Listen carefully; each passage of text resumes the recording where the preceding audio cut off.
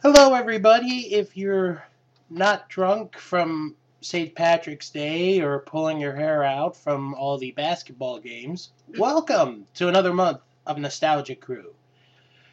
Uh, we had a fun show this month, Danielle. Yeah. A number of reasons. We're going to talk about Fuller House,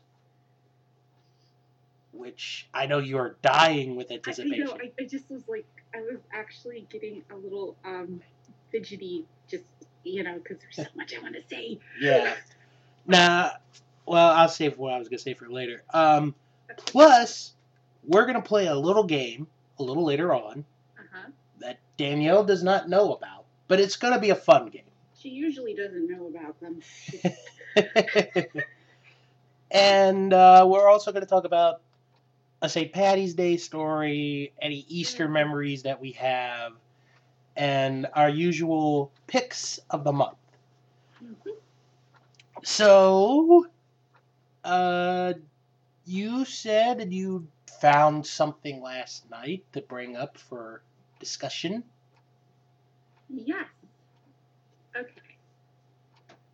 So, okay. It's really funny because Bill came and told me, he said, well, we're going to talk about Easter, we're going to talk about St. Patty's Day, and talk about Fuller House. I was like, I have nothing else to talk about, really. And then, as if some sort of, like, I don't want to say angel, but the Facebook gods and the BuzzFeed gods have presented me with this little gem called Dead 7. Dead 7. Dead 7. Okay? All right. All right. Dead 7 is a movie. And for those of you who, like me, were teenagers in the late 90s, early 2000s, and practically worship boy bands, this is our movie that we have prayed for. In a matter of speaking. Okay. So it is a zombie movie on the Sci-Fi Channel starring Nick Carter, AJ McLean, and Howie Duro from the Backstreet Boys, Joey Fatone and Chris Kirkpatrick from NSYNC, Jeff Timmons from 98 Degrees, and 4 of the guys from O-Town. Oh, wow. So, I don't like zombie movies, but I'll just tune in for this. It is insane. I was like, it's also premiering on April 1st, so at first, my first instinct was, is this like an early April Fool's joke they're setting up for us? But it's an actual movie that has a trailer, and I'm just like, oh my god, because I seriously thought, but yeah, so look for it on the Sci-Fi Channel. I would just actually, and it's sort of funny because I was looking at it or looking it up on my phone. Yeah. Ted, who most of you know from the scorecard, tagged me and said on his Facebook, found another movie for your podcast, meaning Untitled Movie Project. So, I guess once it comes out on DVD, that movie will be, that'll be done. That movie. Of course. Well, I mean, the trailer alone says it's from the people who bought you Sharknado. Oh, God, yeah. Should just make you pumped to go. I was, like the teenage girl in me is like so excited for this. You have no idea. It's like, oh my god, they're all in one movie. So I think I think it's really crazy, but so should be fun to dissect once I get my paws on it in the many months ahead. So true, so true. But yeah. All right. 7. All right. Now I'm gonna give you an over/under, Danielle. Okay. Over or under 2 musical numbers during that movie from the boy bands. Over or under what? Like, There will be two okay. 2 times there will be musical performances from the boy bands. I'm gonna say under. I'm gonna have to go with under, only because they don't really all. Yeah, I'm just gonna say under. I'm just gonna say. Okay. I'm going to go under as well, but I'm going to say they're going to sneak one in. They're gonna sneak one in. But They're I going to don't think sneak it's gonna one be- in. If this were made 15 years ago, I'd say over, but you know. Well, it'll be an April Fool's massacre It was. on Sci-Fi. As my friend commented, she said, "Move over, Spice World." Yeah. Oh boy, this is gonna be a gem. Oh God. And you know what's funny is, and I'll try to ask Jim Boy Star, if I could get the link. He interviewed O-Town Oh my God. on his podcast. So I'll try and get you the link so you can listen to the interview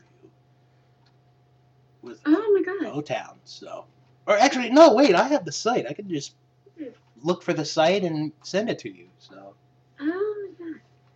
I know. I'm like my little teenage fangirl self is giddy.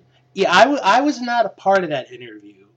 Although I was a part of the interview with the lead singer of Cherry Papa Daddies, but Oh, I forgot about them. that we'll discuss that one for another time. Yeah. Not that the interview wasn't good. It was good, but I really I had a poster of several posters of O-Town on my wall as a teenager, and I still have their music on my iPod. Do not judge me. And so yeah. now I do wonder though, before we move on, if the people that produced this movie tried to get Justin Timberlake to make an appearance. No. You don't think so?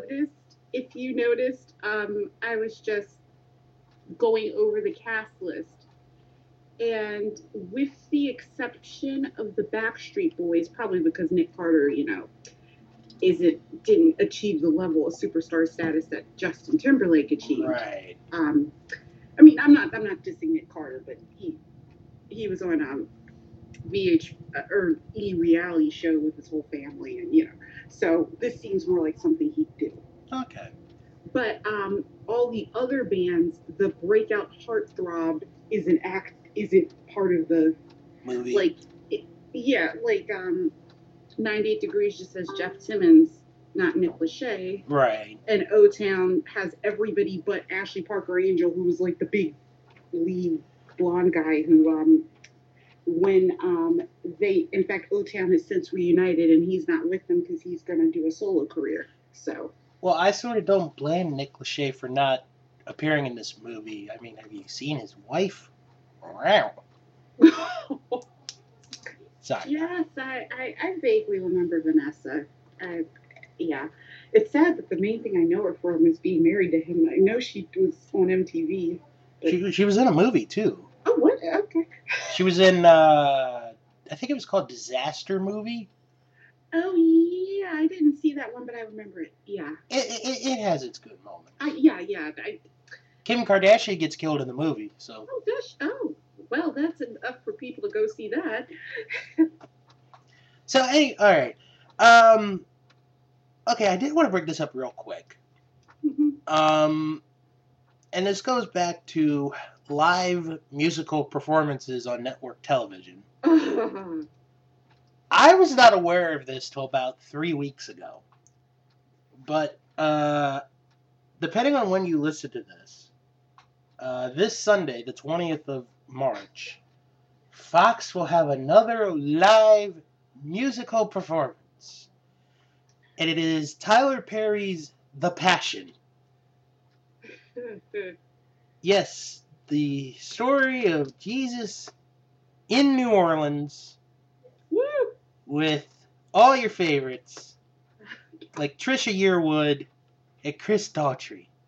And Seal. Yep. Theo is playing Pontius Pilate. Spoiler alert, Jesus dies. Right. Sorry. Yeah. 2 hours. I'm sorry, but It just looks so weird. At first I was like, okay, it's Easter time. I get it. yeah, I totally understand. And then when they were like, yes, but we updated the setting to New Orleans, I'm like, how do you? Okay. Now, all I'm gonna say is, if it does not rain in New Orleans during this presentation tomorrow, like it did for Greece, there is something wrong. I'm trying to like wrap my head around it. And to be fair, though, I'm not a Tyler Perry fan in general, so naturally, if he's involved, I'm gonna knock it anyways. Actually, let me check the weather for what it's gonna be for that event. I'm not even gonna call it a special. It's an event. Crap! I didn't mean to do that.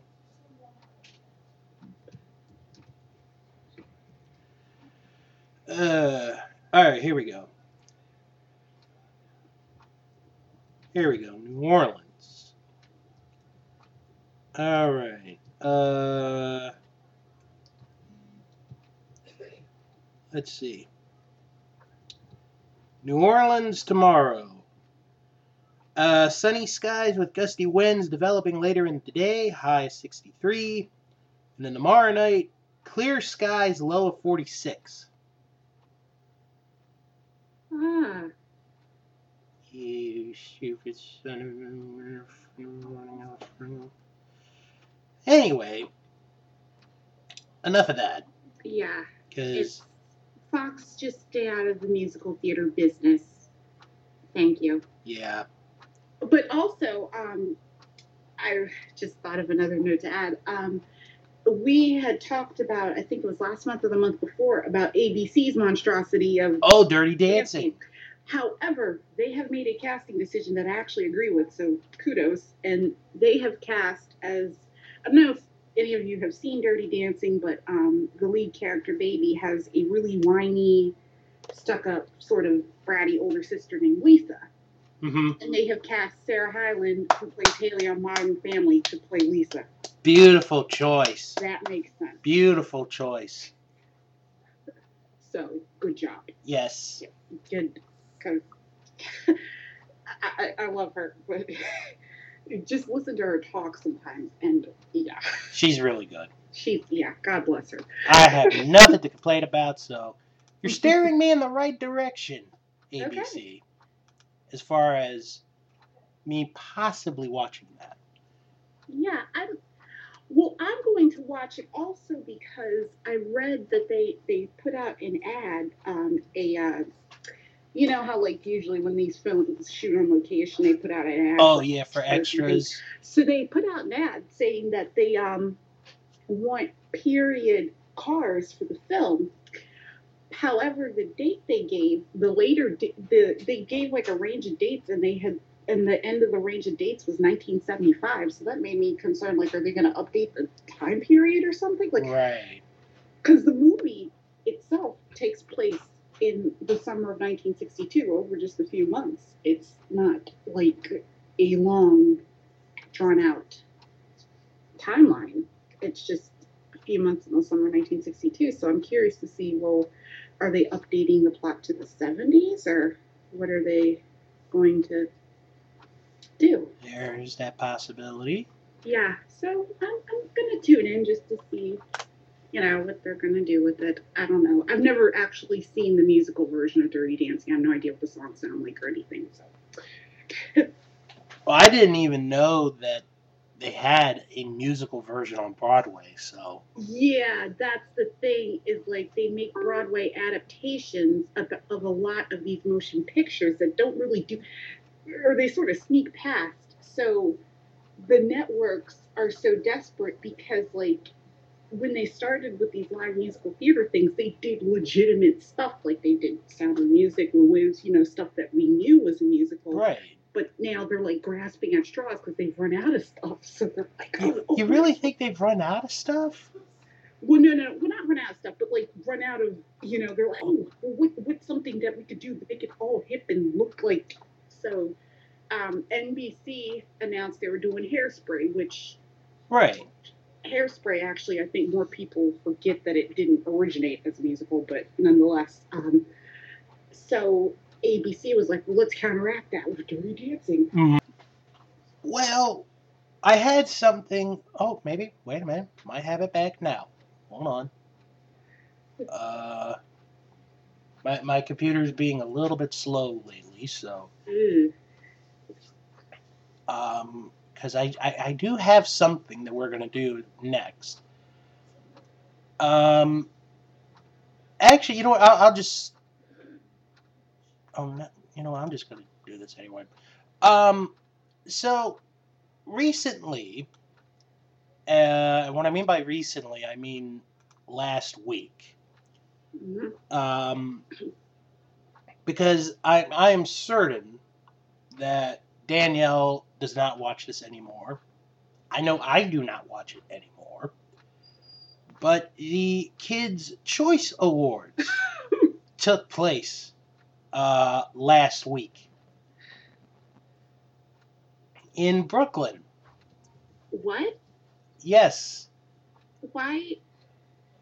Why Brooklyn? Yeah. And it was hosted by Blake Shelton. Okay, I can accept that. Because, as you know, Brooklyn and Blake Shelton. They were in Florida. Oh, this was in Florida? No. When we were kids. Oh, yeah. It wasn't, but I mean, the Nickelodeon studios have since been demolished, but that's not the point. Nickelodeon, I think maybe Double Dare may have taped there years ago, but that's about it. I can't really think of much, at least growing up. I'm very surprised by it. I was also surprised that... Sure, we'll discuss another day. Uh-huh.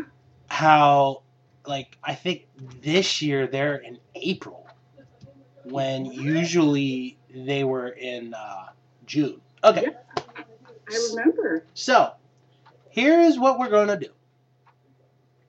I have in front of me, believe it or not, the results from the very first Kids' Choice Awards. Oh, goodness. Now, I tried to find the video. We weren't going to review it. I just was trying to find the video to see if it was there. Yeah. It was not there. Except, the opening, which was totally different from what it would be today. Right. Okay, so the event was held on April 18, 1988. Mm-hmm. The location, if I had told you to guess, you would have never gotten it. So I'm going to save you that. Okay. Candlestick Park. Really? Which, for those who don't know, is an old sports stadium in San Francisco. Huh. So, there goes that whole thing about, it was in Florida every year. This was in Candlestick Park in San Francisco. So for this first one, they had multiple hosts, which they've done in the past. Listen to this rogue gallery of hosts for this show. And this is in alphabetical order. Mm-hmm. Tony Danza. Okay. Debbie Gibson. Okay. Brian Robbins. And Dan Schneider. Okay. Hold on a second. Do we want to look up who Brian Robbins is? That's what I'm doing right now. I have because the others make perfect sense. Right. Because I don't know if those of you who know, but Dan Schneider, he's currently a producer, creator of several Nickelodeon shows that I roll my eyes at. But in 1988, he was part of the cast of the sitcom Head of the Class, so it makes sense he's there. Let's see. Brian Robbins. Oh, he was on Head of the Class too. Okay, makes sense. All right. All right. The musical performances for the first annual Kids' Choice Awards. Well, Debbie Gibson, obviously. Yeah. She sang Shake Your Love Oh, yeah. and Out of the Blue. Oh, yeah. And the Fat Boys with Wipeout. You had to get a rap act. And this was a cover of the famous Wipeout song. Yep. I did not know they did a cover of that. I didn't either, but I know who the Fat Boys are, though. Stunts that took place during this first annual show. Mackenzie Aston took a blindfold ice cream challenge on his face. Ooh. And Will Wheaton did the head-to-head giant beach ball challenge. Oh, wow. And the only celebrity that got slimed was Les Lye. Les Lye? Yes. Leslye. L-Y-E. No, Leslye. Yeah, got that. Okay. He was on the old, in fact, this show's so old that it was already off Nickelodeon by the time I was old enough to really start watching it. But he was on You Can't Do That on Television. So. All right, that makes sense. So now we're going to do the fun part. Okay. Now, before we do it, I'm going to give you the option of this list. Do you want to go top to bottom or bottom to top? Bottom to top. Bottom to top. Okay. So the game that we're going to play, Danielle is going to guess the winners from each category from the following nominees. And you only get one guess per category. Guess the winner. Okay. Some will be easy, some will be hard. Some will actually surprise you. Okay. All right. So you ready? Yep. The first category we're going to do. Favorite cartoon. In the glory days of the 80s, these three were the nominees. Mm-hmm. The Smurfs, Teenage Mutant Ninja Turtles, and DuckTales. Who won? And you remember, you only get one guess. Yeah. All right, you said Teenage Mutant Ninja Turtles, DuckTales, The Smurfs. Mm-hmm.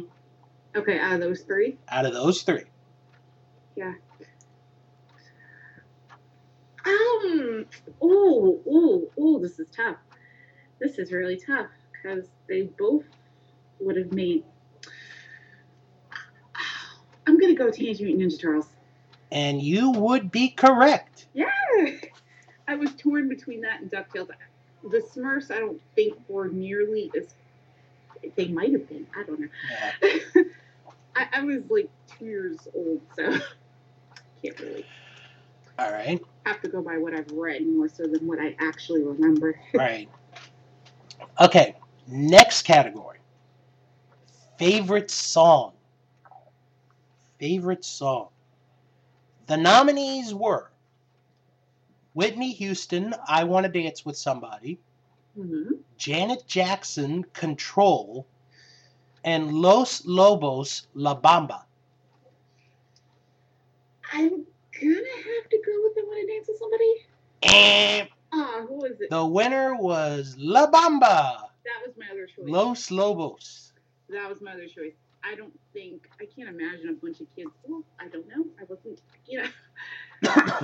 But yeah, La Bamba makes sense. It was. All right, so you're 1 for 2. Okay. Next category. Favorite female vocalist. The nominees were Janet Jackson, Madonna, and the Bangles. I gotta go with Madonna. Very good. You are correct. Yeah. All right. So you got 2 so far. You're doing pretty good. Yeah. All right. Next one. favorite male vocalist. The nominees were, and I kid you not with this group, Bon Jovi, the Fat Boys, and the Monkees.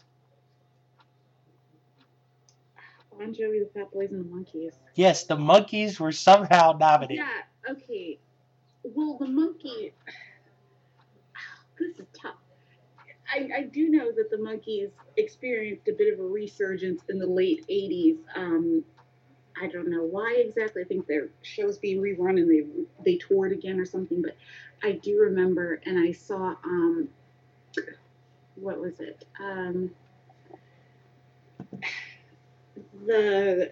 I saw they had given away Monkees tickets as a prize on one of the game shows. But, oh, this is tough. This is tough. Fat Boys. That's your guess? Yeah, it's a guess. You would be incorrect. The answer was Bon Jovi. See, that was so tough. Because I was like, well, good choice. The Bon Jovi are cool. Yeah. But you gotta love Bon Jovi. I feel bad that I didn't pick them now because I was like... All right. Next category. Mm-hmm. Favorite TV show. Oh, boy. This is a tough one. Yeah. The nominees were Growing Pains, Ooh. Alf, and The Ooh. Cosby Show. Ooh. All ones I watched. Oh my god. And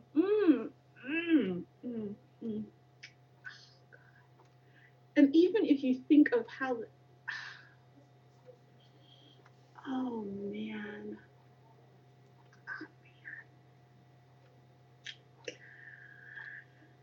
Ow.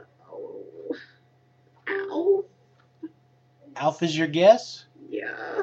That's a good guess because you are correct. I don't know why the heck I was so nervous. I'm not even winning anything for doing this.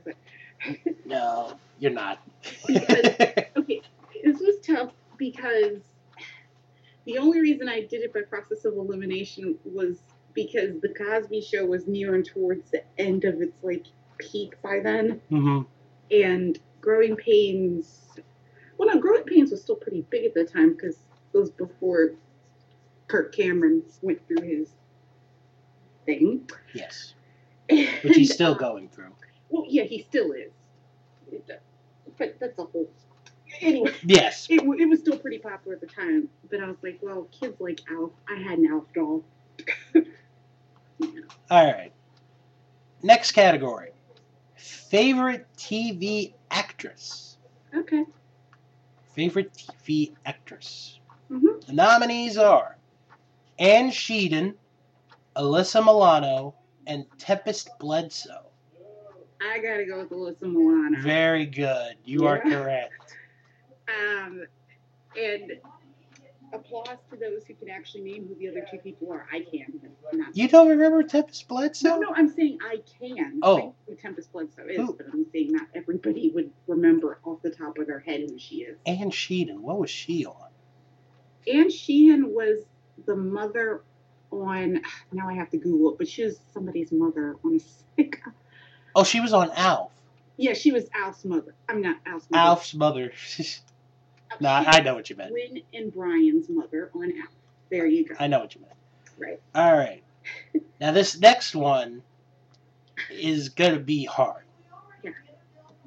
Favorite TV actor. Okay. Your nominees are Yep. Michael J. Fox, Bill Cosby, and Kirk Cameron. Ooh. Ooh. Oh, man. Just Michael J. Fox and Kirk Cameron alone is tough to think. I'm going to say Kirk Cameron. No, it was Michael J. Michael Fox. J. Fox. I knew. Yeah. And believe it or not, when waiting to hear the winner of that category, I heard that Michael J. Fox was shaking in his pants. I believe that. Oh. You missed the joke there. Yeah, I know. I get what you were saying. Thank you. You're welcome. All right. Now we're going to get into your least favorite topic, sports, for the next couple of categories. Yeah, this is going to be me just randomly picking a name. All right. Favorite female athlete. The nominees were Christy Phillips, Chris Everett, and Debbie Thomas. Chris Everett. What was the guess? Chris Everett. No, it was Debbie Thomas. This is also called Pick the One I've Heard of. Debbie Thomas was an Olympic figure skater. I'm looking at this right now. Yeah. She won the bronze in the singles at the '88 Winter Olympics. Yeah. For the United States. I just know Chris Everett is a tennis player. Yeah. That's the only person. All right. Now we're going to go, Okay. and I'm going to say this right now.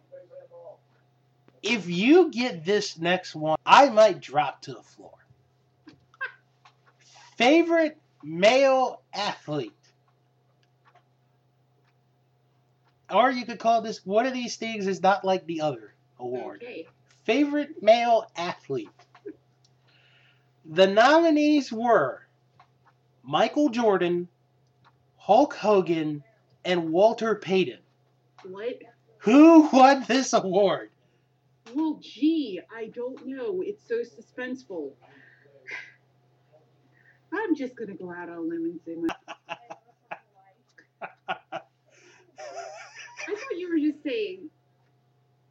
All right. Okay. Because, all right. I'm going to be honest with you.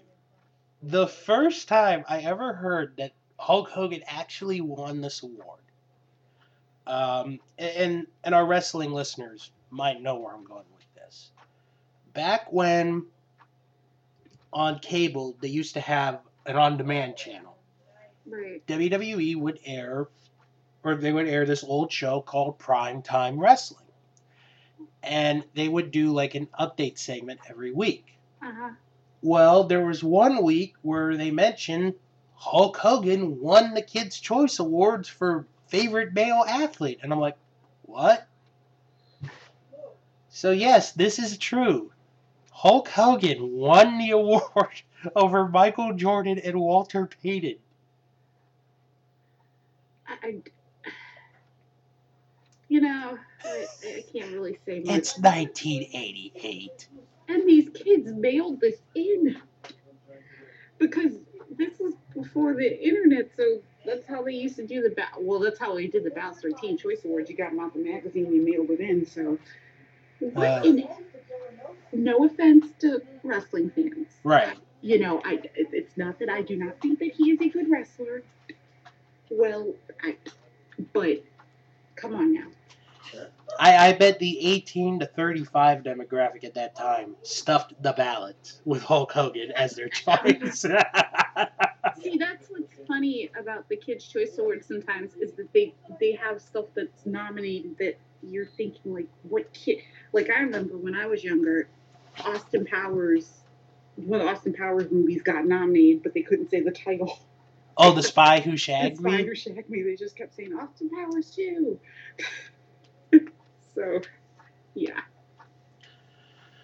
Yep. Hulk Hogan, first winner of favorite male athlete at the Kids' Choice Awards. Mm-hmm. All right. Next category. Favorite sports team. Okay. This is a very broad range here. The nominees were the Chicago Bears, the Detroit Pistons, and the Francisco Giants. That was 3 years later, but... Although, to be fair, now that I'm thinking about it, you have the show at Candlestick Park. I would think that maybe the Giants would have won it, because it's in Candlestick Park. Right. But that's good. That shows it wasn't rigged. Right. All right. Now to our last set of categories. The movies. All right. With favorite movie. favorite movie. Okay.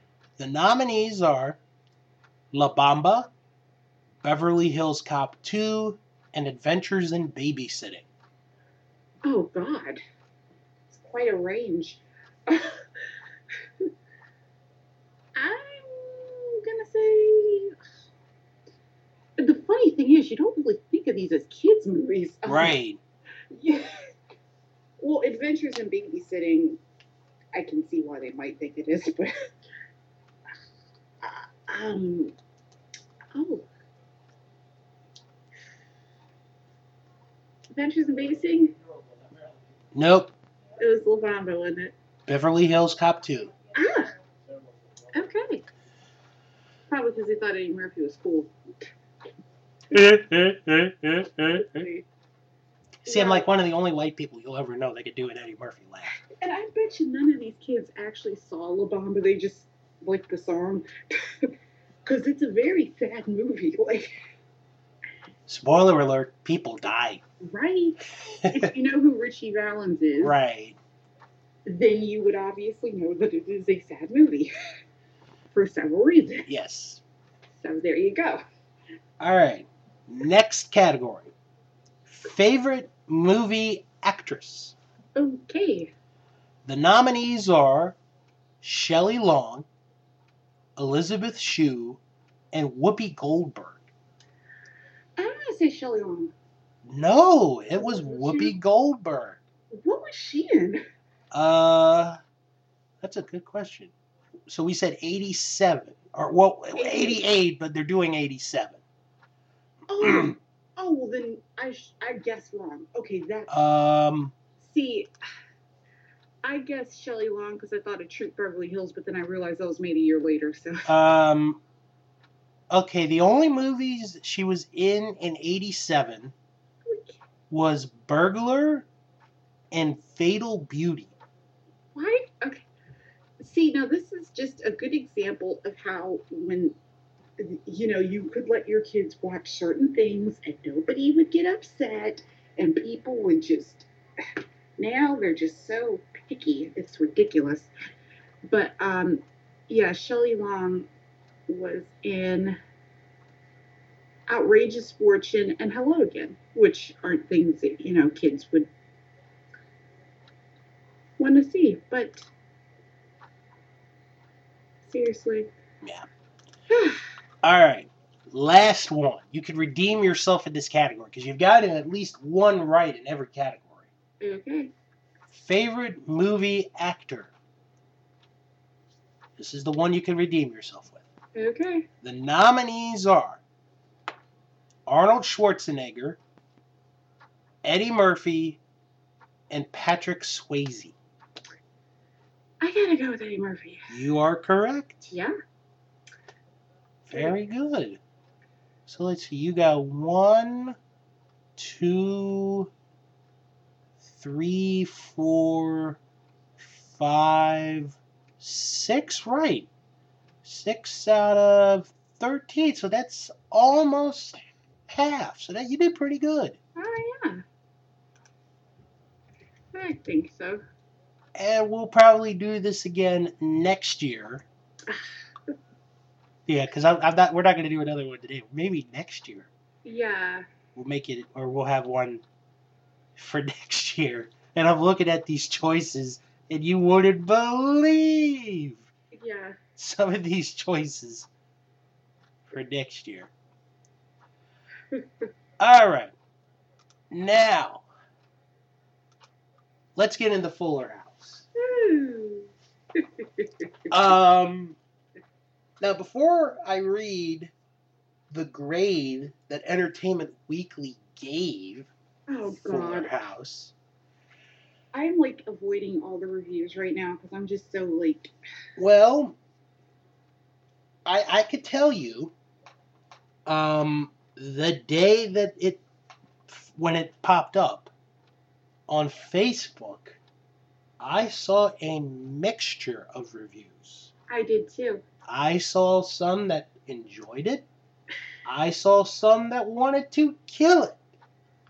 To be fair, though, what I'm going to say, though, is that if you haven't watched it, I mean, if you haven't watched it yet, do not judge it based on the first episode. I'd agree with that.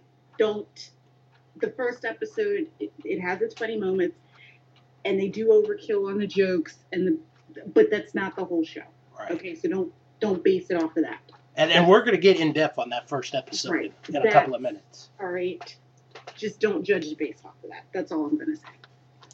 Okay. So, Amy Wilkinson, I don't know if you want me to read the article or just tell you the grades she gave. Well, yeah, that's the grade. All right. For the premiere episode, she gave it an F. I can understand slightly. Which I'm going to disagree with, and I'll tell you why in a little bit. Okay. After that first episode, from episode 2 all the way to the end of the season, she gave it a C-. Ooh. And the show has been renewed for a second season. 2 days after it premiered. Yes. So, they must be doing something right. Can you name any show that ever had that happen? Well, not... Well... No. Although, to be fair, The Big Bang Theory, they did so well, they picked it up for 3 more seasons at one point. Yeah. So, there's that. But all right, so let's talk about this first episode. Mm-hmm. Anyway.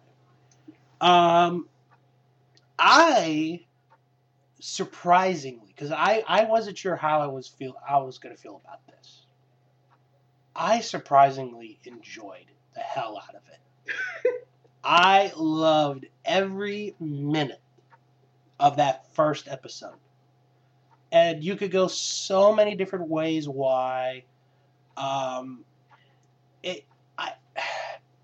I guess for me, and I don't know if this is how you felt or if this is how other people felt, I felt the show matured from when it aired the first time around. It did. To me. It certainly did. Because, yes, when it first aired, you were going to have your kids' jokes, obviously. And there wasn't a lot of adult humor on there. Not crude adult humor. Right. But there wasn't adult humor in there that much. With this, and actually I'd say right from the very beginning, it was just good. And the thing, and obviously if you watch it, you're going to all notice, the ovation that every single person gets. Yeah. Yes. I thought it was set up well. Mm-hmm. And I thought that Michelle joke in the beginning was hilarious. I loved that joke. Yeah. There's one they do later on, which we'll probably get to, that I like better, but yeah. And it they're all staring at the camera. It was so hilarious. It was just perfect. I like the kids. I like the kids too. I like the kids. I never. Some people said that they felt like DJ's middle child was going a little overboard trying to be like mini Danny, but no. I thought that. No, that was cute. They did a good job. I like them. Although, if I had a complaint, which I actually do, what I'm about to say here. Right.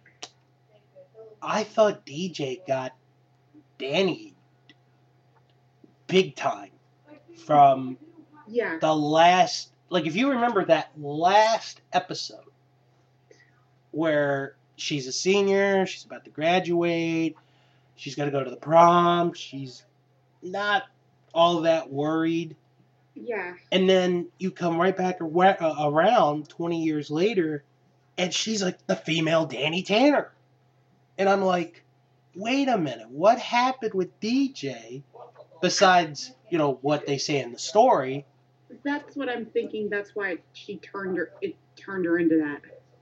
Because they always say, like, you never know until you have kids, and you find yourself acting like your parents. Mm-hmm. So I think that's what they're trying to do. That, I didn't have much of a problem with that. The one thing that I had a problem with, it does get a little cheesy at times. I thought the dance number was a bit much. You mean with the new kids? Yeah, I thought that was a bit where the ladies were dancing in choreography and the boys were just goofing off like. That was a bit much. But the one thing I had an issue with is, as much of a big deal as they made out of Danny being remarried and his wife got like one or two lines and that was it, and then you like didn't see her interact with anybody else, and it's like, okay, we spent this whole show, like 8 years, him being a widower and all this stuff, and he finally gets remarried, and it's like, oh, she's just there. Yeah. So that kind of bugged me, but I can understand, you can't get everybody in at once. So hopefully next season they'll address that a little bit more. Right. Like you're not going to be able off the bat to develop a story. So read an interview with Dave Coulier that said Joey has a wife and kids, but they couldn't figure out how to work them in, so they're going to work them in next season. So. Oh, really? Oh. Yeah. Because I watched, and as you people know or don't know, I am a slow watcher of shows on Netflix, and what I mean by that is it takes me forever to get through a complete season on Netflix or Hulu. It does. So I'm on episode 3. Okay. And I'm thinking to myself, oh, well, I guess Dave never got married. I guess Dave never had kids. And now you tell me that they're going to do that? You suck. Jeez. I didn't know you hadn't finished it yet. No! Okay, well then I'm going to hold off some of the other stuff. Well, I did read some of, the descriptions of other episodes, especially episode 6. Well, he comes back a few times, but they don't mention anything really about his life. So that's what he was saying, is that they're going to talk about next season. So they're going to develop an arc. They're going to develop it a little bit more. Right. Okay. So they're, Were you surprised with the occupation that DJ has? I wasn't too, it doesn't surprise me. She did show in, I remember the earlier episodes how much she loved horses. And, when she had a horse that she used to ride in a few episodes, I remember. And, I think in another one she had and the way she was when they first got Comet, Mm-hmm. So it doesn't seem too out of the blue for me. I didn't really think. I think they did a good job career-wise with them. I mean, maybe Stephanie's might be a little bit, but it worked. But I think they made Stephanie what she was to make it kind of similar to Uncle Jesse. Mm-hmm. Oh my God! And can we just say, episode 1, that dress. I mean, how could you not notice? That's what a lot of the negative comments I'm reading are about. Oh my God, it's not a family show. I think somebody created a Twitter account of her boobs. And oh my God, look at her boobs. And I'm like, oh my God, shut up. Act your age, David. Really? Hold on, I'm gonna look for this right now. It's on Netflix. It's not on Disney Channel. They can do whatever. They're on Netflix. Okay? And it's not the worst possible thing your kids can watch on Netflix, I might add. So, yeah. That's the problem. People don't realize that older sitcoms, they would have jokes for the kids and jokes for the adults, and that's just how they were. But nowadays, everything is subdivided and rated, and so they're acted like, yeah, the original was squeaky clean, but they had adult jokes in there too. You just didn't notice them because you're a kid. So But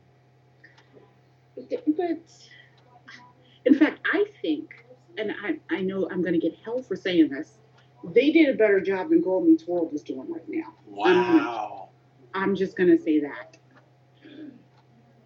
because they're on Netflix. By virtue of being on Netflix, they're able to get away with a little bit more. They get away with more. Plus, Girl Meets World's biggest issue right now is their scheduling. They're on Disney Channel, so they're subject to cable scheduling, which means like you get like one new episode a month or two, you know, or there'll be like 3 here, and then there'll be a huge hiatus, and then there'll be 3 more, and they air out of order sometimes. Or there was one that they held over a season to fit the theme of the like Disney block of programming or whatever. Okay. So, whereas on Netflix, you get it all at once. It's all in order. You don't have to worry about, was this aired? Was this shot before the previous one? How come this doesn't make any sense? Oh, yeah. Okay, now what do we think about Kimmy Gibbler's ex? Do you like the character? Like him. You don't like him? You think he's too cheesy? See, you're only on episode 3, so I can't explain to you. Does he get cheesier? No, I don't mind him being cheesy. He's actually kind of funny. I just, like I said, you're not as far ahead, so I can't tell you why. I like him and I don't like him. Okay. But he's funny though. The actor who plays him was on Dallas, the new Dallas. Right. And I couldn't stand him on there, so it's kind of funny. And he played that character, or a version of that character on Dallas, except he played it straight and completely serious. So seeing him doing it, this kind of extreme version of it, actually is kind of funny. No. Go ahead. Because he was down on Dallas. He was like Mr. I am machismo. Yeah. So, yeah. Now, would you say, and this is something that I've noticed with the first 3 anyway. Yeah. Do the episodes get better? Because I think they've gotten better. They do. After every episode. I agree. There are a few things, as it's on the original show, that will make you roll your eyes and you'll be like, oh god. But then you have to remember, well, they have to put something cheesy in here, so it wouldn't be Full House otherwise. Right. So yeah, there is stuff that'll, you'll see a few things that'll make you go, well, this is a little bit ridiculous. But for the most part, it's a good show. It's a good show. It's as though they never went off the air, kind of. In fact, when Dallas came back a few years ago, Patrick Duffy, he put this, I think the best way you could say it is, it's like you forgot what channel they were on and you just tuned back in. Yeah.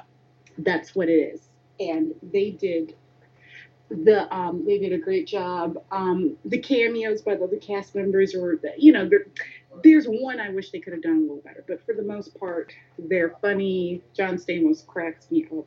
Like, when he, I can't remember if you're on an episode where he makes a few cameos again, and he's just yeah, because like right now, like the last episode I saw, Uncle Joey came to watch the kids. Yeah, and that was a good story there too.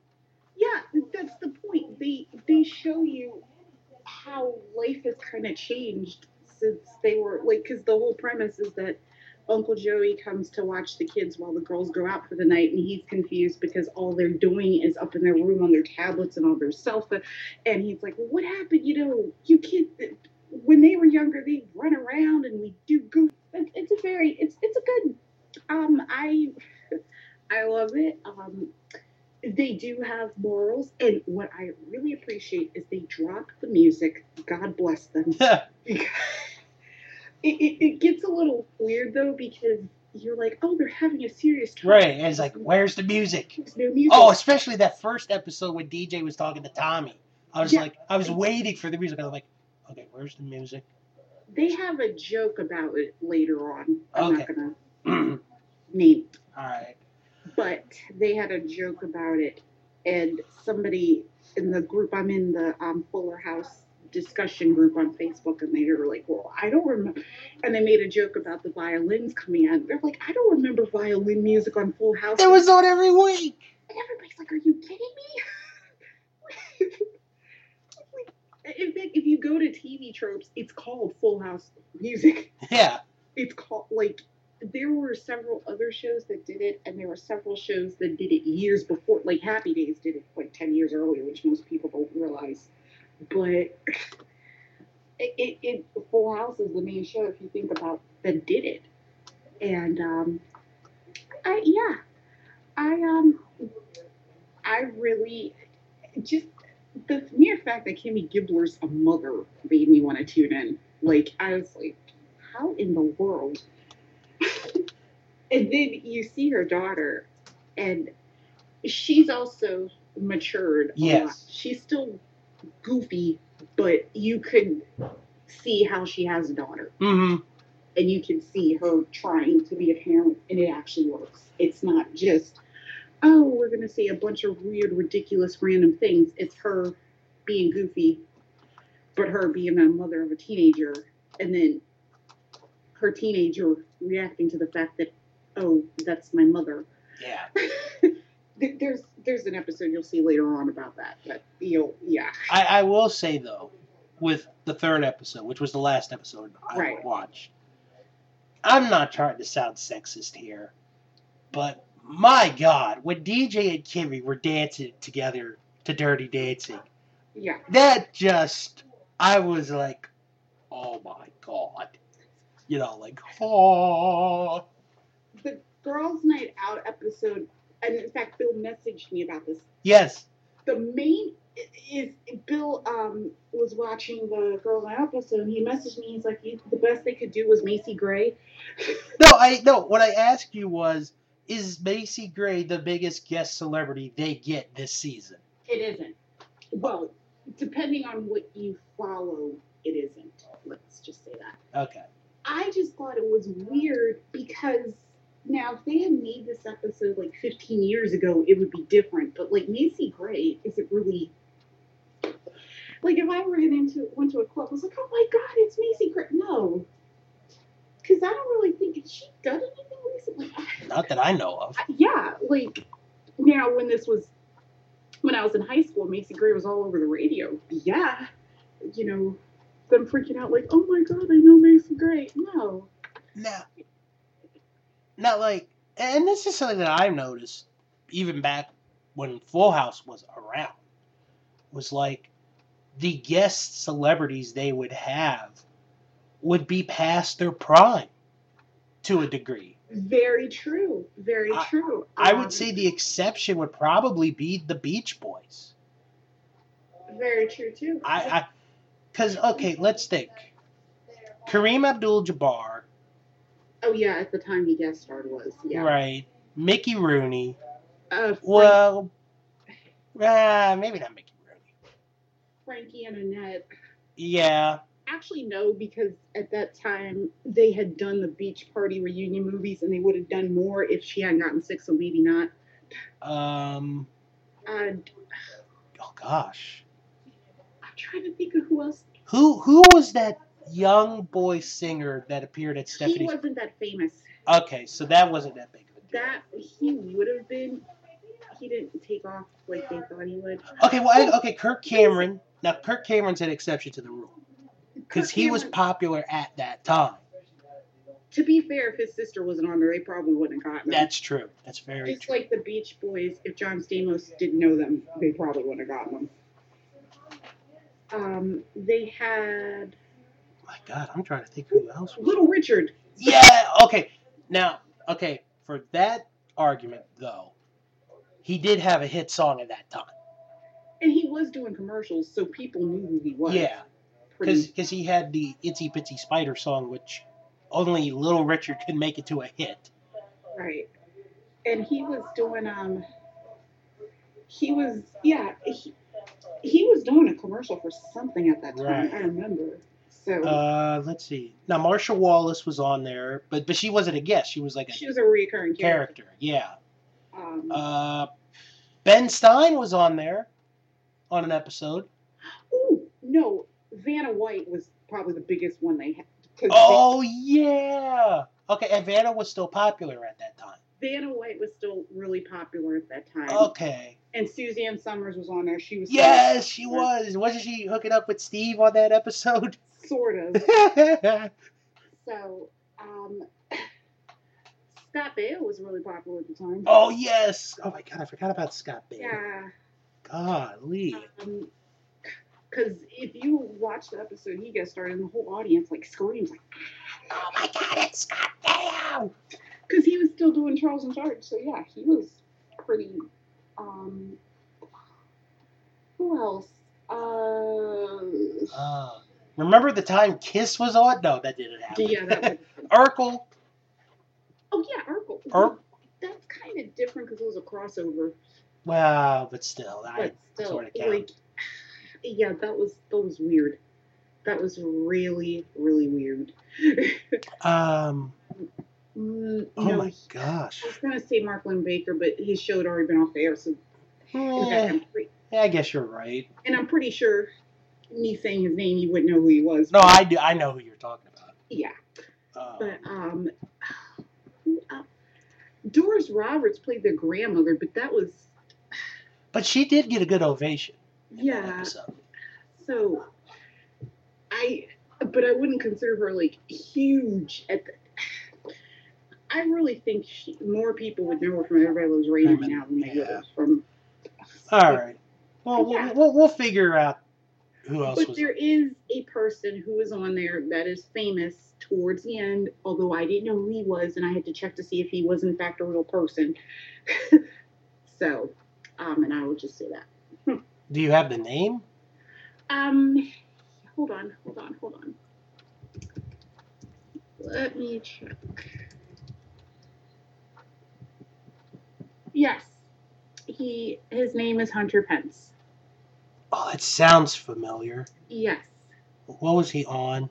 He's on the San Francisco Giants. Oh, you mean this season? Yes. Oh God, that's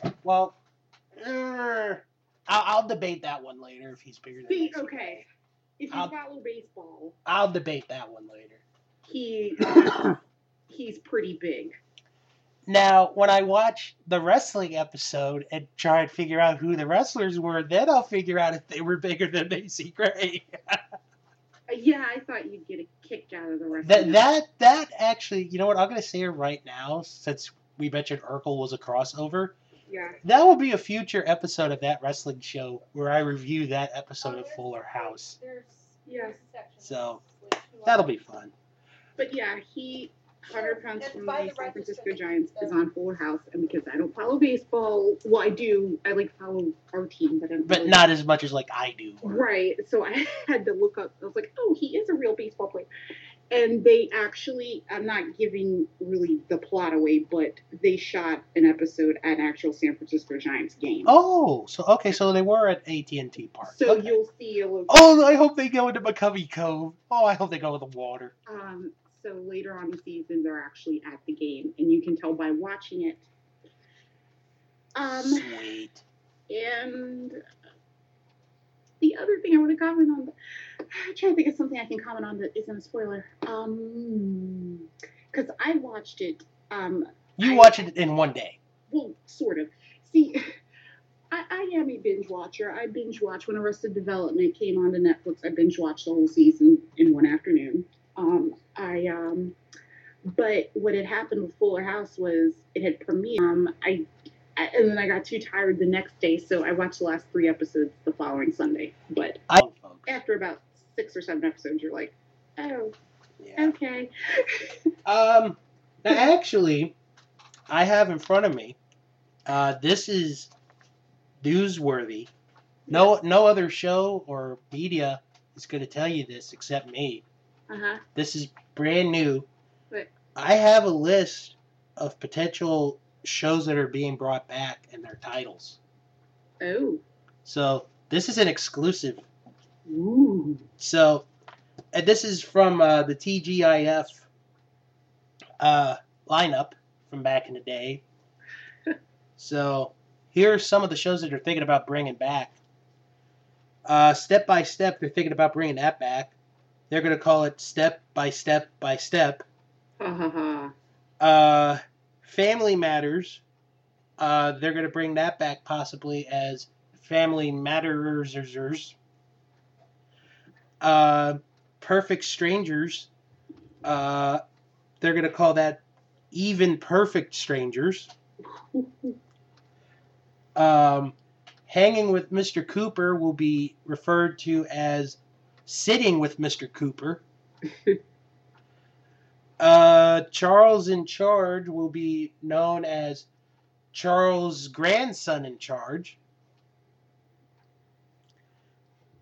And that's all of them. Okay. Well, also speaking on serious, this is actually not a joke, surprisingly, but the cast of Good Times, I don't know if any of you have heard of the show Good Times, has decided that in the wake of all these revivals, that they have put together a Kickstarter campaign to try to get a movie made. A movie? A movie. Because I guess they figured the cast... Okay, I thought you were going to say they're going to come back on television. Was that... That would have made more sense, but they feel like they are beyond that. Okay, so... Yes. All right. First off, the dad, or the character of the dad, is dead.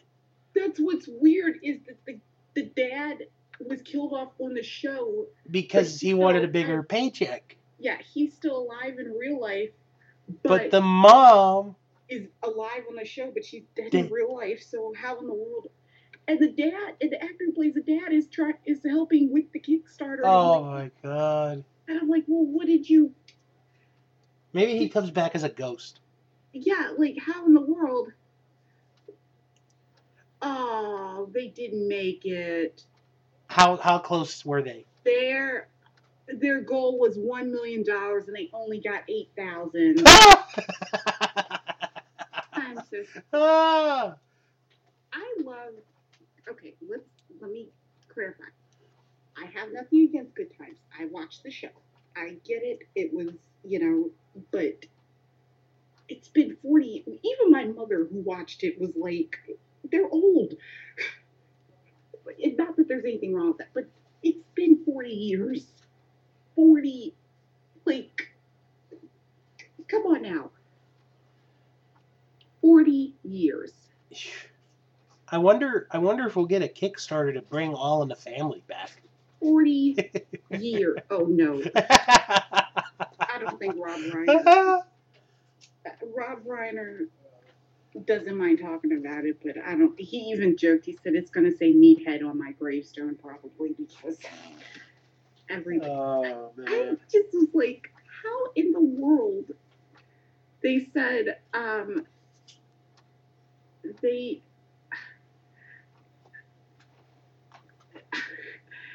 oh my god, I'm just like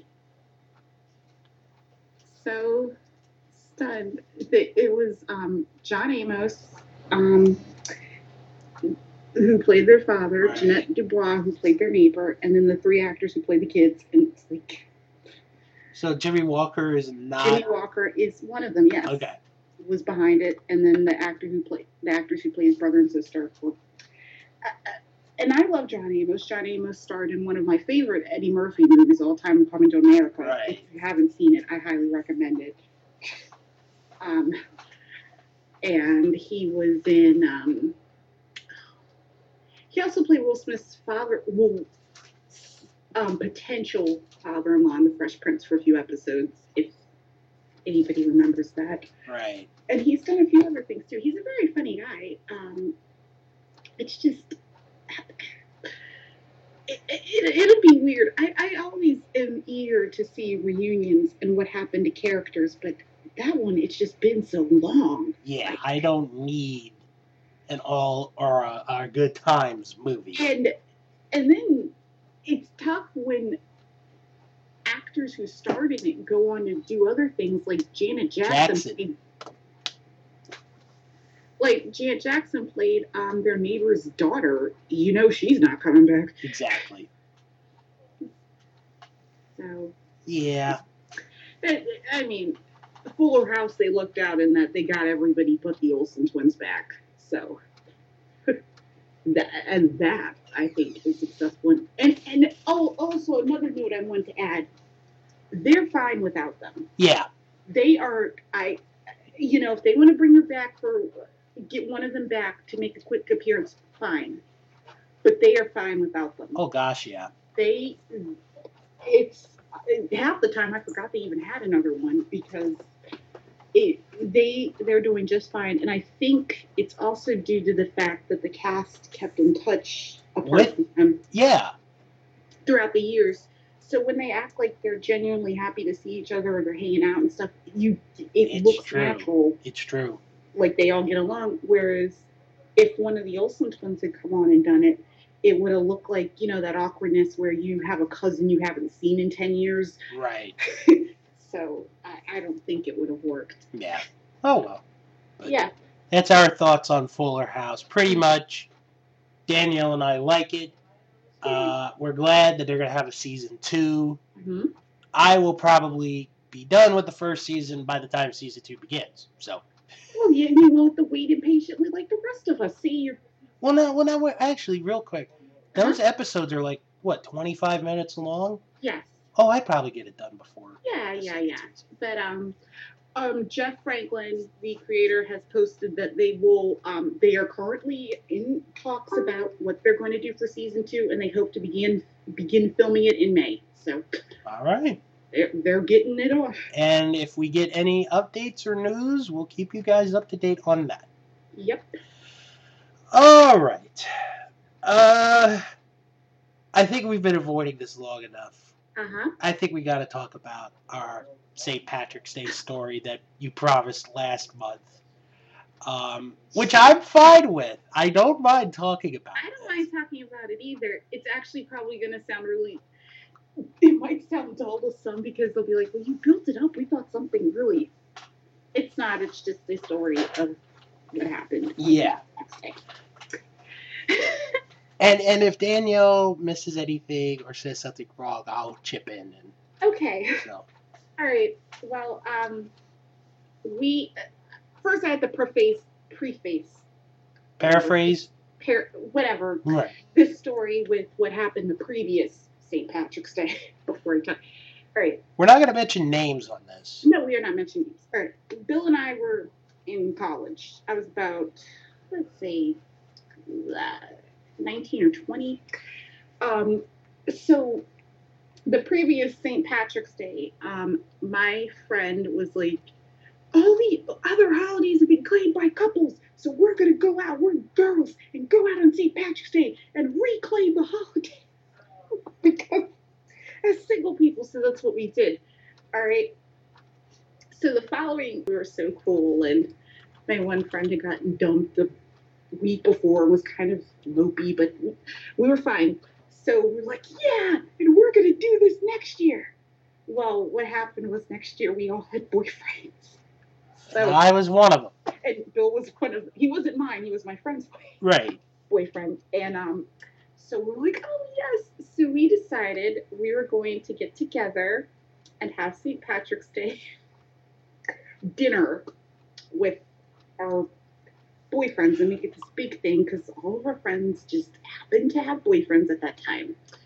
Well, we were, I was staying at my friend's house, and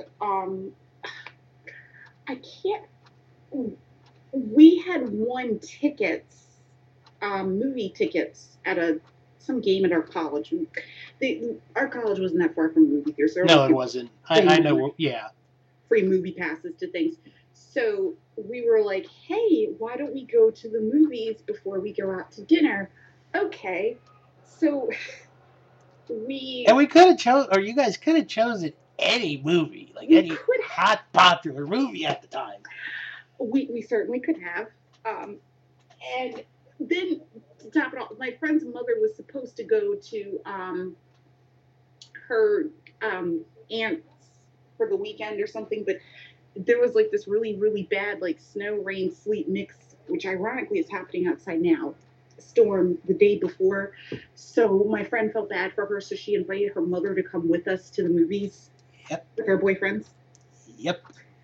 So you can just imagine somebody's mother like sitting behind you while you're with your boyfriend. But anyways, we couldn't find a movie that was like, I think like the movie we wanted to see was Music and Lyrics, which was sold out. Right. Which was a Hugh Grant, Drew Barrymore. Which I would have been fine with. It's a good date movie. I would have been fine with it. So instead, we saw Amazing Grace. Yes, that is a real movie, folks. We saw Amazing Grace, which is probably what I thought it was a story about how somebody wrote the song Amazing Grace. That's what I thought it was too. Which on its own sounds like a boring plot, but I was like, well, we got free tickets, you know, so I'm not going to complain. But it was a really awkward film about slavery and just so much stuff that you don't really want to watch on a date. Here, I could pull up the description. I mean, my boyfriend at the time loved it because he loves historical films, so he was just like, "Oh, this is good." Like, yeah, it's slavery though, so we really shouldn't get excited about this. But okay. Yeah. So it was kind of like watching a really badly done documentary. Yeah, here's basically what IMDb has it as the description. Mm-hmm. The idealist William Wilberforce maneuvers his way through Parliament, endeavoring to end the British transatlantic slave trade. It was a weird kind of. I mean, it was educational. I'm not going to say, but it's not really something I would have paid to watch. It's something I would have probably watched on the History Channel for free, even though we were watching it for free because we got free tickets. But now, it was just weird. I'm going to tell you, the only thing I remember about that movie was the last scene where they're playing Amazing Grace on bagpipe. Which is probably the only part of that movie where that song is even mentioned. Exactly. So, false advertising. So, yeah. Oh, my God. Yeah, so we survived that one. We did. And then we went to the restaurant, and I don't think anything really bad happened. I don't remember. No, not well. I do remember that I didn't realize it till after the movie. I kept getting texts from somebody who was, asking me about the time of the movie, when or when we're going to get to dinner, what time is dinner. So. Yeah, and I mean, it was okay. We had dinner at Champs. Champs, yeah. There's this great restaurant. It's still there, I think. It's Columbia Mall. It's called Champs. Right back. And we had like this. I remember we had this long table because there were so many of us. Oh, there was a lot of us. There were a lot of us. Yeah. And ironically, out of all of those couples that were there, one of them is still together now. And I know I was going to name names, but hi, Amanda and Joey. Hi. They're married. They have an adorable little girl. And hello, Kermit the Frog here. I don't think they're listening to this anyways, but. Well, I'm going to force them to listen to it. I don't. Their anniversary is actually next month, too. So. It'll be 5 years. Yes, 5 years. So, happy early anniversary. But yeah, I mean, that happened. I don't really have any other St. Patrick's Day stories because I think that was like the last time I celebrated St. Patrick's Day. And I could tell you that twice I went to this place in Colombia. It's a local place. I don't know. I doubt it's national, but it should be. It's called Pub Dog, and Oh, I've heard of it. yeah, Yeah. and Pub Dog is a place where you can take your dog with you, and they will serve your dog a bowl of water while you are out with your friends or family. The thing is, it's got to be outside, not inside. So I went twice to Pub Dog. Yeah. So, and that's over in Colombia as well. So, Yeah. I've been invited a few times because we had a friend. Sadly, her dog passed away. Yeah. But she used to go every year with her dog, and she'd always say, "Anybody's welcome to join me to come." Yeah, I never have gotten a chance to get down there though, but I'm sure it's a very nice place. Um, I don't really. My mom grew up in Boston or near Boston, so she kind of has seen like the insanity of what St. Patrick's Day night can be. Mm-hmm. So she's always advised me like going out. And I remember I had a friend who would always buy like St. Patrick's Day outfits every year and get all green. And we went to the mall to go to maybe gone to something or other. And I just remember her mother, one of her relatives looking, because she had a shirt on that said, "Kiss me, I'm Irish." She's like, "Why are you wearing that? You're not Irish." It's like, shut up, don't ruin the joke. Patrick's Day. I know. I jokingly say, I'm like, I'm not Irish, but hey. So yeah. I never bought one of those because my mother would have been like, "Oh, who are you kidding?" Right. So, but yeah, even at school, I don't remember us like having like green cupcakes at school or anything. Yeah, I don't either. Yeah. I don't think St. Patrick's Day was made a big deal in school. Yeah. So. I just remember like maybe, the month of March would have like little clovers decorated around it or something like that. Yeah. I don't really think, and I didn't do anything this year either. So I stayed home, but it wasn't because of St. Patrick's Day. It was for something else. Oh, but, right. Now, as far as Easter goes, I don't have anything really good, but I can tell you, for the last X amount of years, I have been designated, quote, as the Easter Bunny. So I get to place the eggs around my sister's house. Ah. So, hush hush on that. But I can tell you, and Danielle can agree with me to this as well, Good Friday here in Maryland, we get a good storm on. Well, Easter,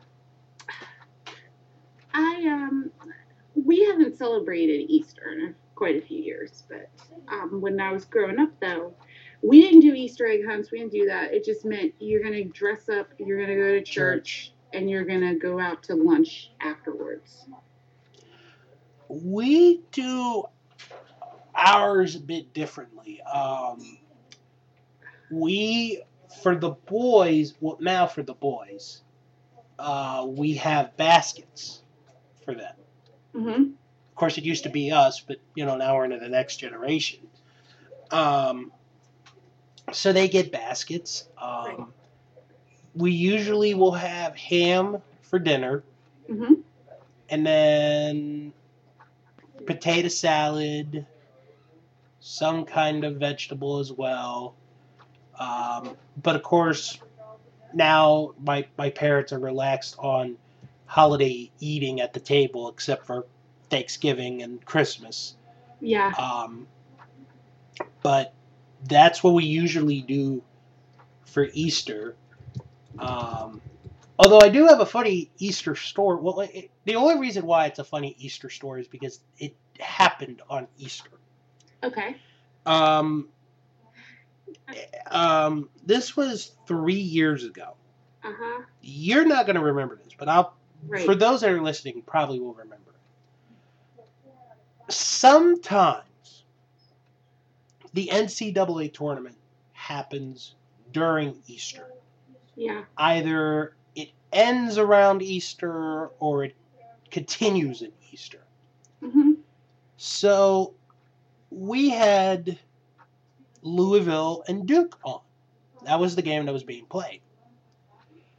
And this game is well known because one of the players broke his leg on just the simplest jump. He was trying to block the shot. He didn't land awkwardly. He jumped, landed, broke his leg. So as they're showing the replay, and it's the most horrific injury you will ever see in your life, even if you're not a sports fan. Uh-huh. Michael, who was 3 at the time, we're watching the replay. Uh-huh. And he says out loud, "Hey, he broke his leg like Uncle Jay," which is my sister-in-law's brother. Because I guess that had happened recently. Uh-huh. And he just said that so perfectly out of the blue. Just boop. I just thought it was funny that he would say it at that time. Sort of one of those, kids say the darndest things. Yeah. But yeah, I mean, but no, I mean, Easter's sort of a low-key holiday. Yeah, it was big for us because it just meant we had to get dressed up and we'd have to go. It meant my mother having to go to the store to find dresses for us. It also meant we went to religious school when we were kids, so it meant you had to go to we had Easter service. Right.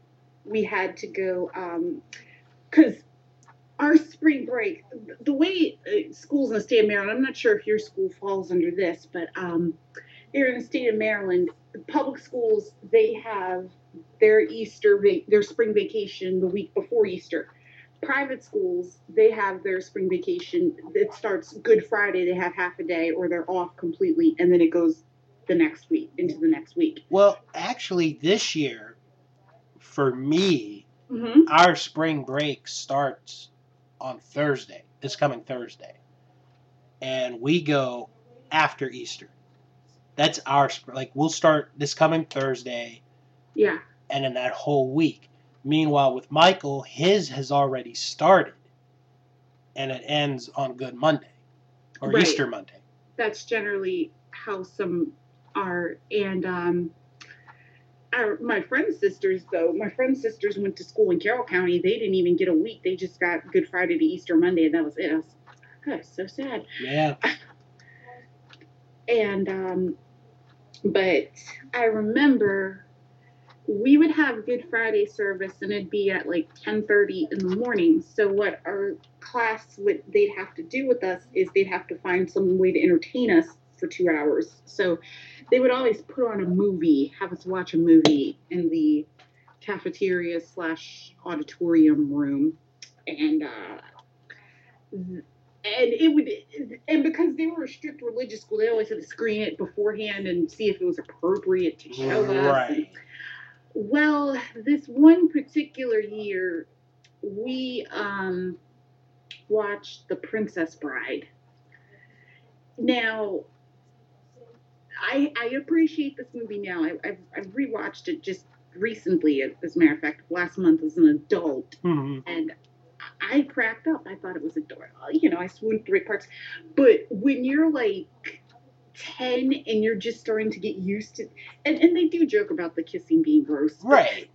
But when you're 10 and you don't really get a lot of stuff, or that, oh, it's a parody, oh, it's a trope, you don't really get it. So, so you're just sort of sitting there kind of bored, and you don't really get the jokes. You're not really getting it. So basically, that's what happened with our class. Our class was just sort of sitting there trying to get into it, kind of Mm-hmm. out. And so finally, out, I think it's maybe about more than halfway through the end of the movie, somebody yells, or not halfway the end of the movie, at some point during the movie, he goes, son of a bitch, and we're like, oh, wait, okay, I think I know where you're talking. Are you at the point where Indigo Montoya kills the six-fingered man? yeah. Okay, so that's almost towards the end of the movie. Right. Give me my father back, you son of a bitch! And so suddenly, like, we were cut, like I said, we were really paying attention, like, oh, he cursed! And that's like the only cursing in the whole movie. And the teachers are like looking at each other like, oh my god, we didn't know. We did. And I'm like, cool, we got to watch it. You have to keep in mind, this is a school where they would send notes home if you said shut up to somebody. So, you know, so the fact that we got to watch something with that in it. So that was pretty that was pretty funny.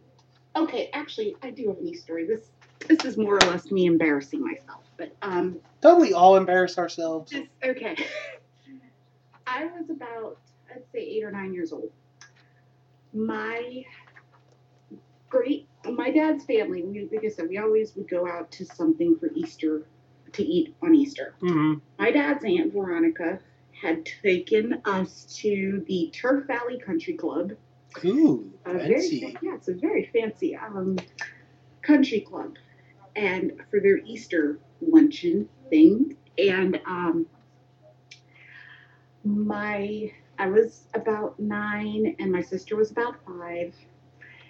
And naturally, when you take a 9-year-old and a 5-year-old, unless they have had extensive training in charm school of some sort, you're just not gonna. So I love pasta. I love pasta to this day. I'd gotten this big plate of spaghetti, really big plate of spaghetti. I was 9 years old. I had twirled it on my fork. A note to my parents. Sent the letter to the house because my dad's relatives were really. I was 9. Right. So, and she said, and this is what you look like. And she drew like a little picture of like a little big head with like spaghetti coming out of its mouth. And she's like, this is what you look like. This is, yeah, this. And she's like, and I've sent a copy of this letter to your grandmother in Massachusetts, and who isn't even on their side of the family.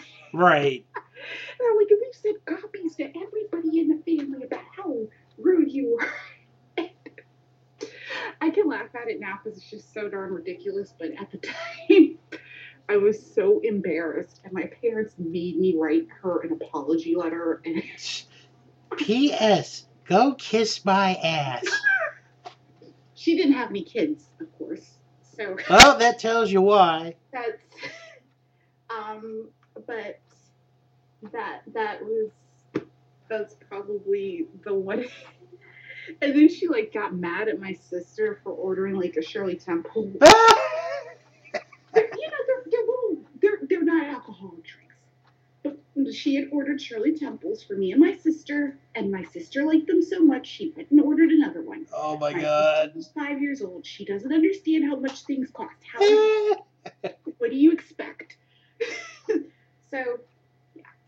But my Aunt Veronica since passed on, rest in peace. But this was like 20 years ago. You should have written a note in to put in her grave. I don't know. Yeah, I'm not really sure about. It happened kind of suddenly, so I'm really. I can't even remember if I went to. She's actually buried up in another state with her husband. With her husband, so. Okay. But I'll have to ask where she is. I'll have to tell her the story. But yeah. So. All right. Well, why don't we go on that note into our picks for the month. Okay. And of course, we start with movies. And Danielle, you get to start it off. All right. Well, this one was pretty much a no-brainer for me. This is mainly, well, I'm just gonna say flat out, My Big Fat Greek Wedding, mainly because the sequel comes out next week. Right. So if you get a chance, I would highly recommend you watch the first one and then go and see the sequel. That is exactly what I'm doing.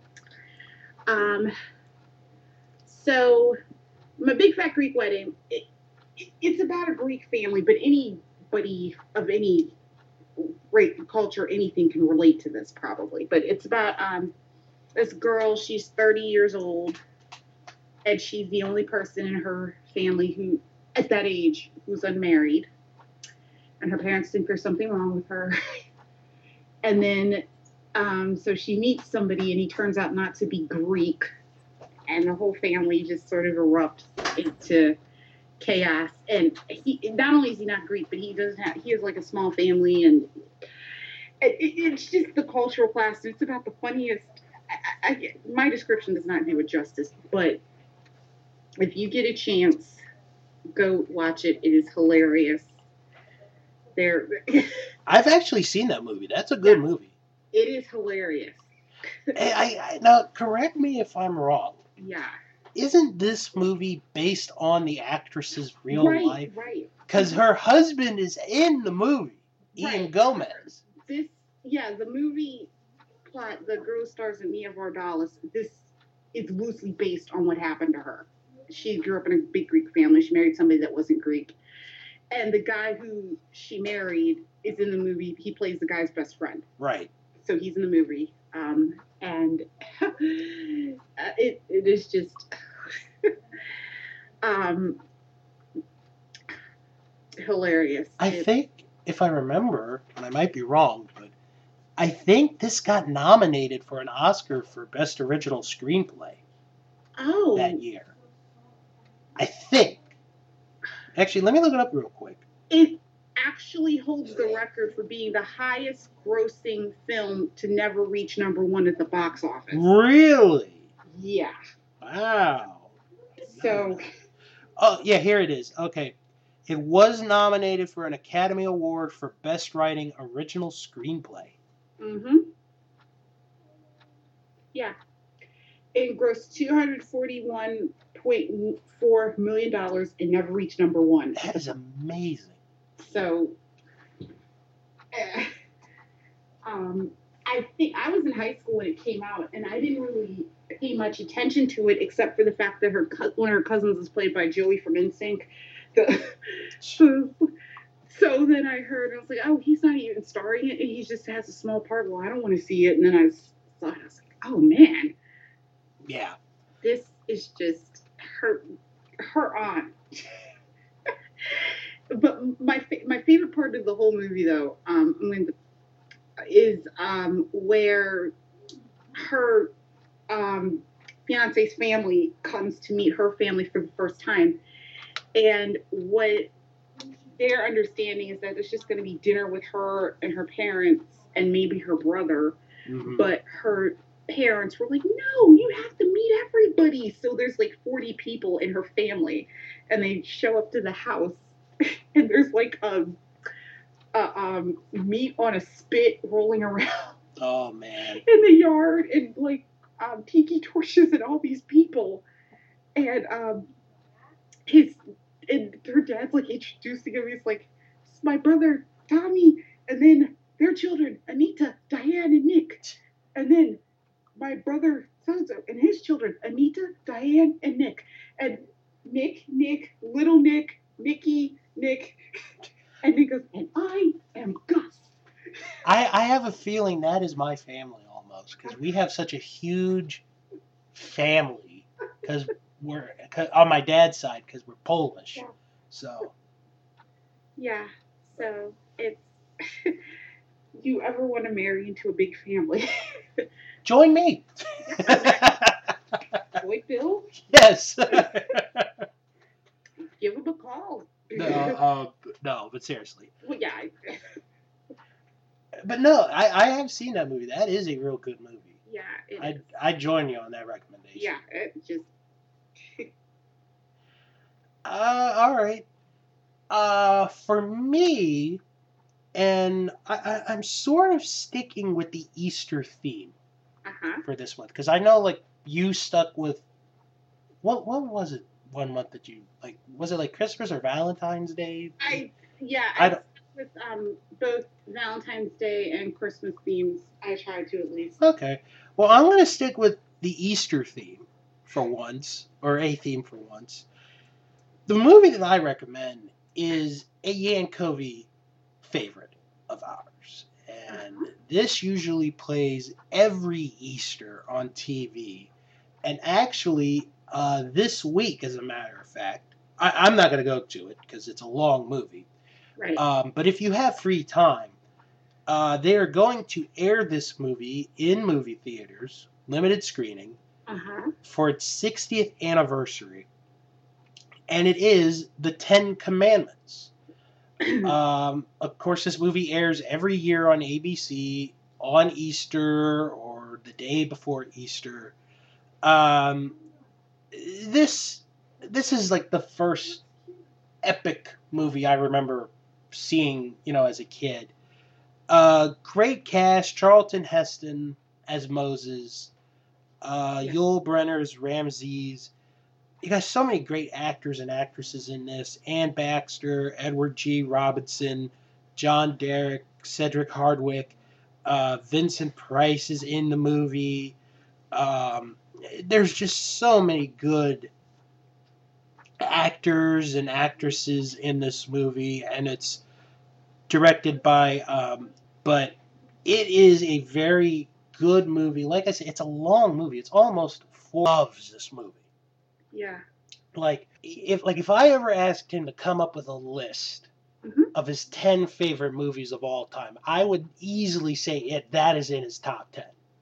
Yeah. So there was one morning, it was on a weekend. I remember this clearly. Yeah. Because where I'm recording right now used to be my bedroom. Oh. Yes, I used to have a room in the basement. So I have that experience. Like, it was a makeshift room. Oh, you've since moved? Oh, God, yeah. I was like 15 when this happened. Yeah. So I was down here for a couple of years. But anyway, my brother, his room was downstairs as well. And it's like, I guess you could say it's a storage room. Yeah. But we call it the cave because of how cold it could get in there at night. But I remember he came home from work. This was before he became a police officer. He goes into his room, pops in the first tape of the 10 Commandments. And like I said, this is 5 in the morning.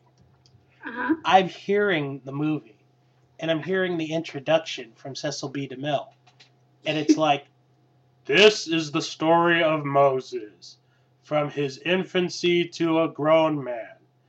There will be a 15-minute intermission during the movie. Blah, blah, blah, blah, blah, blah, blah. And then, the music begins. Bum, ba, ba, ba, ba, ba, ba, ba, ba, ba. And I'm just laying there 5 in the morning hearing this. And I'm just like, But now I, sort of look back on it in laughter. But No, I mean it is a real good movie. It's a long movie.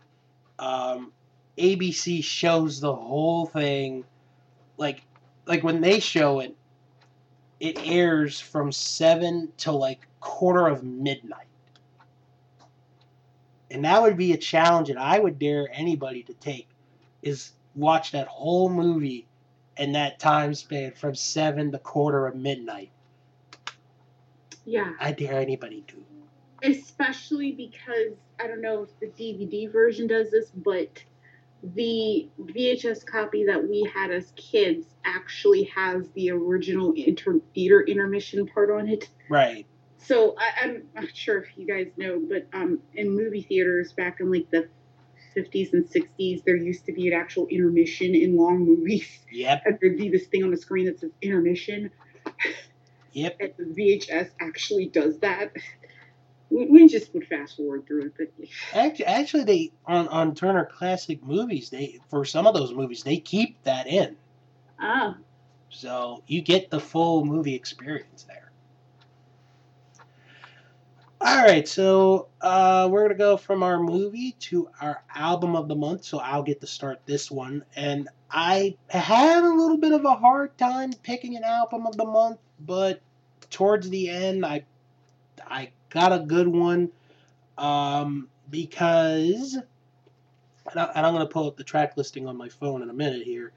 But this year, Deep Purple finally going into the Rock and Roll Hall of Fame.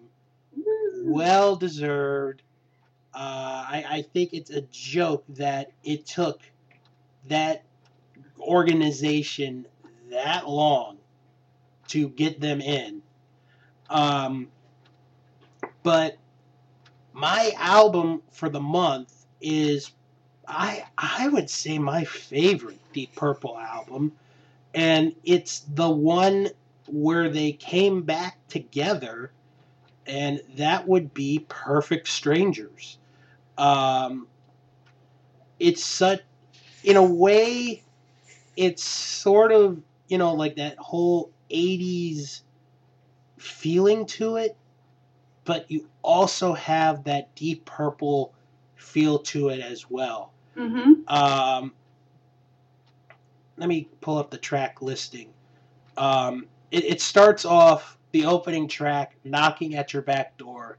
Such a great, great opening track to any album. I'd put that up there as far as opening tracks. I'd put that in the discussion for best opening track ever. You have other good songs, Nobody's Home, Mean Streak, Under the Gun, and then of course the title track, Perfect Strangers, which is just one of the best songs of all time. And the video to that is them at the studio, at the music studio, and some of the activities that they do. And it's just really good. It's just a great comeback album with the original lineup: Richie Blackmore, Ian Gillan, Roger Glover, there. And it's just a great album all around, and I would definitely recommend everybody get it. Even if you're not a fan of rock, it is a great album from beginning to end. All right. My album pick, which I'm not sure if I've already done. I need to really write down which ones I do. Yeah, I got to go through that as well. Because part of me wonders if I already picked this a while back and forgot. But if I have, so what? Go listen to it again. Shit. Okay. My album, it has nothing to do with a theme or anything. I just like it. It's the very best of Daryl Hall and John Oates. I don't think you've done that one. Okay. Now, I don't recommend this particular album. Honestly, a lot of older music I've discovered through greatest hits albums. So I feel like, so I'm not telling you to buy this specific one. They've since had another compilation since that has been, that has more on it, and They have several other albums as well. This is just me saying, check out Daryl Hall and John Oates music. But this is the album that introduced me to it. I used to watch back when VH1 used to play music. I'd watch some of the 80s flashback shows and things, and they had their song Private Eyes, which the video looks downright ridiculous because it's in the infancy of music videos, but it was just so catchy because it goes, private eyes watching you, they see your every move, private. Like, listen to that song. It's just so darn catchy. And I was like, oh my God, this is so good. So I had gone to the store and I found their best of album just to get that song, because this is back when I was a teenager, you'd buy the album just for one song. You couldn't get it any other way. So I got the album and I discovered other songs such as Kiss on My List, Man-Eater. Well, no, I think I'd heard Man-Eater, but I didn't realize it was them that sang it. Say It Isn't So, Out of Touch, Wait for Me. So many other great songs that they did. And I still love them to this day. They're still touring. Yeah. That's another amazing thing, is they're still touring. They're still touring. Daryl Hall, Daryl Hall, I don't know if he still has this show, but he used to have a show where he would play from his house and he'd have people come and play. I've seen it advertised. I think it's still going on. Yeah. And they're still, the voices might sound a little different, but they're still, this is pretty amazing because they've been doing this for over 40 years now. That's pretty impressive. So, and I just want to say, to add on to that, what I find amazing to the testament of the band and the popularity of the band, and I don't know if you've seen it or not, but I definitely recommend not only you, Danielle, but everybody check this out. This video has been up for a while now, but a couple of teenagers made a music video to Kiss on My List. Really cheesy, but it is good. And it's like, at one point, this kid goes down a slide and they're at a playground, and then at the end, like, they showed this list of things that he wants to do besides Kiss, being on the list. It's just real cheesy. And then there's another video from another group of teenagers who did Private Eye, which I also recommend. Have to look at that. Yeah, I'll post it, in our Facebook group.